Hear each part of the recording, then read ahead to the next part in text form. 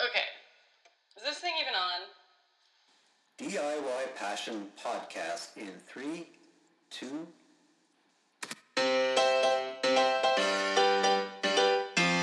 DIY Passion. It's a vlog.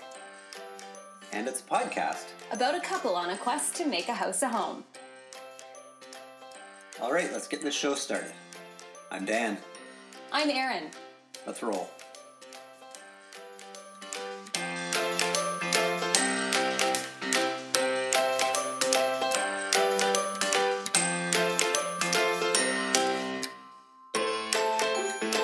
Hi, welcome back to the DIY Passion Podcast. Thanks so much for joining us. Today we're celebrating you, our readers, our listeners, our viewers, I guess you could call them. Sometimes. In this day and age. That's right. We're so lucky and we're so grateful that we have a very loyal bunch of readers out there on our little slice of the interwebs. And truthfully, through all of your comments and questions and all of those things, sometimes we really feel like we know you, and that really keeps us motivated to keep doing what we do. So first of all, we want to say thank you, but also just let you know that for this, the 6th episode of the DIY Passion Podcast, we are turning it over to you to answer some of the questions that you have had for us over the past few months. And we do get questions every now and again, and sometimes it's hard on the blog to find time to answer them as we're doing projects and whatnot. So this was sort of the perfect opportunity to do that. Yeah, and we love getting these questions because you ask us stuff sometimes that we might not have considered before. So it's really interesting to us. Yeah, it's true. Some of these, you're right, some of the questions we did get made me really have to think about our answers, what makes us tick and why we do things the way we do, or maybe how we can think about improving things. So questions are always good. Yeah, they force us to think kind of in a new light sometimes. All right, so without further ado, Dan, you've got the list of questions there. Why don't we just start right away? Absolutely. Okay, so we've got a question here from Stephanie. And Stephanie asks, how does your creative process work? How does our creative process work? Sometimes I don't even feel like we have a process. I often feel like it's sort of a hit or miss, or it's so we'll sit on something for so long until all of a sudden inspiration comes out of nowhere, and then that's the idea that we get stuck on. Because I think sometimes it's easy to project that we always make the right choice, but we don't always make the right choice. The creative process is just that. It's a process. It's not always, I don't always look at a dresser in a thrift store and think, I know exactly what I'm going to do. I'm going to do it with this color, and I'm going to do it with this technique, and this and that and the other.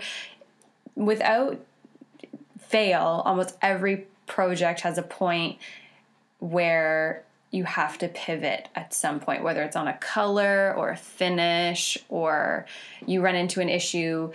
Actually, I was working on tables on the weekend, Dan, and I thought that removing the hardware was going to be a piece of cake, and it ended up being the most difficult part of the entire project. So that required a little bit of a pivot. Yeah. So the creativity part, I think for me, is really a process. I don't really have a set parameters that I use. But I think it's fair to say at the same time that, the old stereotype that sometimes your best ideas come in the shower probably holds true here. But to echo your point, they don't arrive as fully formed concepts that just pop into the ether out of nowhere, but rather it's some sort of spark or some sort of just idea that comes out of left field and gets the process started. It gets it rolling. And then I think that's when we feel fired up. That's when it gets exciting. And at the same time, sometimes Erin will come to me and say, I've got this idea for this wall, and I'm thinking this. And she just kind of will start a conversation with me, and that will be the idea behind the process. Again, it's not this fully formed idea. It's just this whole step-by-step, almost like a brainstorming session, but it's how the creativity is I guess pushed forward. It's how we kind of get energized by it. Yeah, we do play off of each other a lot in that sense. So if you have someone in your life who you trust, or you like their style, they may not be doing projects with you like we do together, but to have your own process. It might help to have somebody to have those brainstorming sessions with them and get their honest opinion so that your ideas can grow. Yeah, looking to others, definitely, because sometimes an idea will be stuck on something, but then out of nowhere, here it comes. And, we might see something in another blog, or we might see something in another house, and it just suddenly gets the process started for us. So hope, Stephanie, that answers your question a little bit. It's a tricky one, actually. It's one of those ones that you have to really think about. Now, here's another one. Now, this is from Myrna, and this is interesting. Myrna asks, I think this is on everyone's mind, are there any functional solutions to garbage and recycling and composting in the kitchen? Ugh, see, it's the in the kitchen caveat that's hard. I think, you want to know what my honest answer would be? Is nothing pretty. Yeah. I think there are a myriad of functional solutions, and if you are lucky enough to have a new build or even an old house but a new kitchen, and you are smart enough to have the foresight to build in one of those pull-out cupboard drawers that has the compartments for the compost, the recycle, and the garbage, then that's probably as good as it's going to get. Absolutely, yeah. No one wants just blue bags on the side of the wall there where you throw in your recyclables. Yeah, it's nice to have some sort of compartmentalized area devoted to that kind of thing. But yeah, the stuff is so ugly, like a composting bin or a garbage can. We were shopping for garbage cans for a long time, looking for that very thing, one that's divided into sections and that would somehow fit in our little kitchen cubby, and it was tricky. Yeah, and still, even to this day, if we were to we'll tell you right out, if we're going to do an update on our kitchen, which we're actually planning to do sort of a year in review, in August or September, when it will be a year since we painted the kitchen and had all of the upgrades done, we're going to move the garbage can out because it's so ugly. I know that you guys don't all want to see it, but it's obvious we'll have a garbage can. Just, we don't want to put pictures of it on the internet. So, Myrna, sorry. That's the best we can do. Well, we can answer. Are there functional solutions? Yes, there are. There are functional solutions, but none that are, I would say, that are beautiful. No. None of them belong in a museum. There's always going to be a garbage can in your kitchen somewhere. All right, so next question we got from Sarah. And Sarah asks, okay, how do we manage work time, family time? How do we balance them? What tips do we have for not letting the blog kind of get in the way of life? I'll let you answer this one first. What do you think? We've spoken a bit about this one before on the blog and kind of shared our thoughts on it. I think we have our own methods of... So that we don't get too overwhelmed, we tend to pocket the work we do into little dedicated times a day that work for us. So, I can just tell from Erin, she gets up quite early in the morning and she'll devote 15, 20, 25 minutes to bloggy related stuff and just get it off the bat. It's a way of mentally processing kind of what's going on.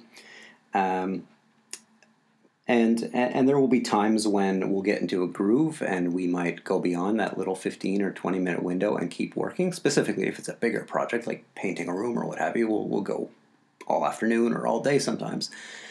But I think the trick is once in a while we have to force ourselves to remember that breaks are good, breaks are important, and that sometimes you just have to get out of the house, take the dog out for a walk, or go grab a bite to eat somewhere just to hit reset. Mm-hmm.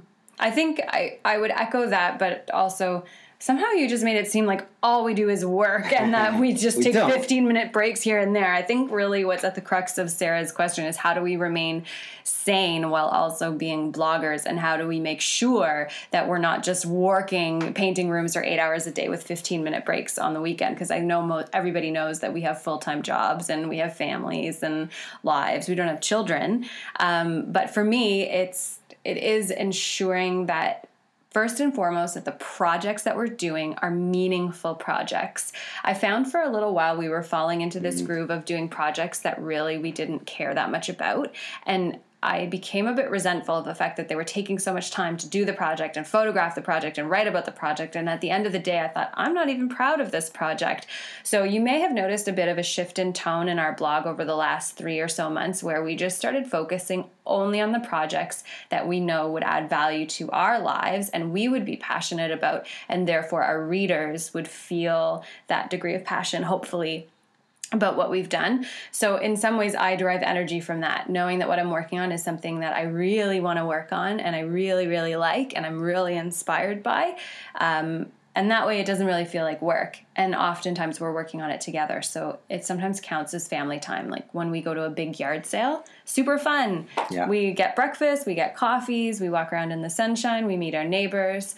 It's technically something that will end up on the blog, but it's also for us, it's family time. So I think it's all about intention. If it doesn't feel like work, it doesn't hurt like work. Yeah, actually, I really like what you said there. It's true. This is family time. You and me hanging out, painting a wall or going to yard sales or whatever. That's family time for us. And because it's fun, because it often, most of the time, doesn't feel like work. Yeah. Then that's why it works for us. That's why it's fun. Yeah. Okay, so we got a couple more questions here. Next one comes from Mallory, and this is another nuts and bolts question. Do we set budgets for our projects? And if so, how do we stay on track? What's the key? This we could do an entire episode on, and maybe we'll go a little in-depth and write a blog post once we sort of collect our thoughts in a more concrete manner. But Mal, first I would say that yes, we set budgets for our projects. And the first question we always ask each other is, can we do this for nothing? Can we do this for nothing? And if we can't do it for nothing, then something that we have done over time is we build out a project as big as we want it to be and sort of the best case scenario, and then we eliminate, we cut back. For example, we did that with this room that we're sitting in right now with the blog office. Mm-hmm. We did it with our kitchen. So we started our kitchen with almost a $15,000 or $20,000 renovation. And then we thought, okay, can we get that $15,000 or $20,000 renovation down to 10 and still get everything that we want? And then we took that and said, no, we still don't want to spend 10. We can do better than that. Can we get it down to 5? And we actually managed to get our kitchen all the way down to about $4,000 using that method of, okay, is this what we really need? And is this what we really want? And what are we capable of doing? So you can scale that down to anything as a furniture reclaim or not, right? Like, could I build myself a dresser? Sure, I could, but would it be worth it for me to go online and spend $80 on a thrifted Kijiji dresser? Probably. So, but if I spend $80, I want to limit myself in terms of supplies. I don't want to spend more than $100 on a dresser.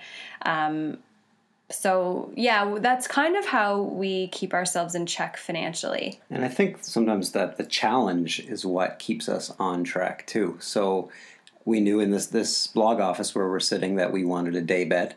And the day bed that Erin had long had her sights on was several $100s. And we could have brought it here and assembled it ourselves and ordered it. But the challenge of, building that for ourselves was a motivator to do something for under $100 that would give us a piece of furniture that had way more value than that to us. Yeah. So for staying on track, I think the challenge is often the challenge of staying under budget and doing as much as we can ourselves is a big motivator. And part of that challenge is patience, because people so often will set a budget. They'll say, I want to spend $1,000 on this room, and the only way to stay within that $1,000 is to put the elbow grease in, but that takes time. Yeah. So if you're willing to put in the time, usually you can stay on or below your budget. Yeah, and sometimes we had to let go of certain things that we wanted as well, in all fairness. Yeah. But for the most part, I think we've got, when we really determined what we needed and wanted from a space, I think most of the time we've kind of got what we wanted. Yeah, we've pretty much nailed it. I mean, of course, I would have loved to have blown out the kitchen and put in all whole brand new things, and maybe that will happen one day down the line. But for this scenario, there was no sense in us spending $20,000. We're pretty happy with the $4,000 that we spent. Yeah. And this actually takes us nicely into kind of our last question. And Aaron, you kind of touched on this a little bit when you brought up patience. But Haley asks, how do we stay motivated and positive through the project process? Oh, that's a really good question to end on, I think, because it's all about psychology and emotion. And people think, sometimes I think this, maybe you don't think this. Please write us and tell us you don't think that our house always looks perfect, because one of the things that we are really good at, I think, that helps us push through a lot of the larger projects is making sure that the mess stays in one area of the house. So there was one point there when we were working on the blog office, when I had a bunch of furniture reclaims going, when I can't even remember what else was happening, but every single floor of this house was like a disaster zone. Like there was lumber and ladders and paint and drop cloths, and the whole house felt horrible. And you and I both came home from work one day and thought, okay, we need to carve out at least one floor, needs to be pristine and needs to be livable, and no sign of any projects. So I think from there, we may not have actually said it, but I think it's tacit that when we're working on something, we really try to zone it off so that mentally we can walk away and be somewhere else and we can come back. And it helps to motivate us in that respect because it doesn't feel as big as it is when it's not always in our face. Yeah. And I think sometimes to be real about it, to be real, man. Yeah. Sometimes we're working on a project, a very specific project, and we get to what can be a very frustrating point when something's not working the way we want it to, or something just isn't turning out the way we like, and it's really, really tempting to either give up or to kind of compromise on something in a way we didn't want. So I'm thinking of a little bedside table that we were recently working on, actually just spoken about before, and we had this hardware issue on it. Yeah, that was crazy. Like, it was just this side of the road find, and it had these just old school wooden knobs with a regular Phillips screw, and that screw on both of them, two the drawers, screws, would not budge. No, I think Thor himself kind of tightened that screw. It was just like He-Man. So you ended up having to drill out the screws, and I remember standing there saying, "Oh, is this even worth it? I'll just repaint the hardware while it's on the drawer." And you turned to me and you said, No, the effort is going to be worth it. Yeah.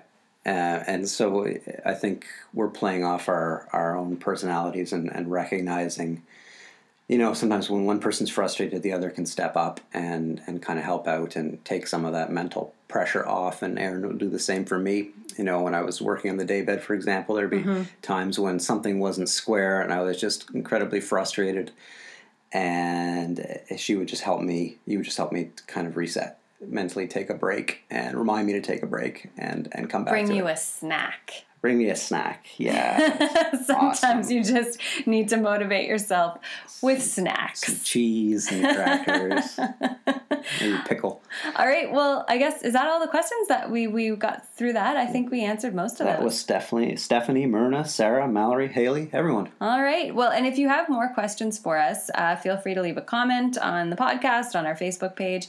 At this point, I feel like you all know how to find us out there in bloggy land and internet world, so we're always here to answer your questions, and we look forward to them. Yeah, thank you for those that did write in with these questions. Keep them coming.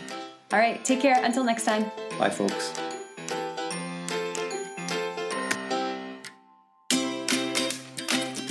Thanks for listening. For more information about advertising, sponsoring, or being a guest on the DIY Passion podcast, please email us at DIYPassionblog@gmail.com.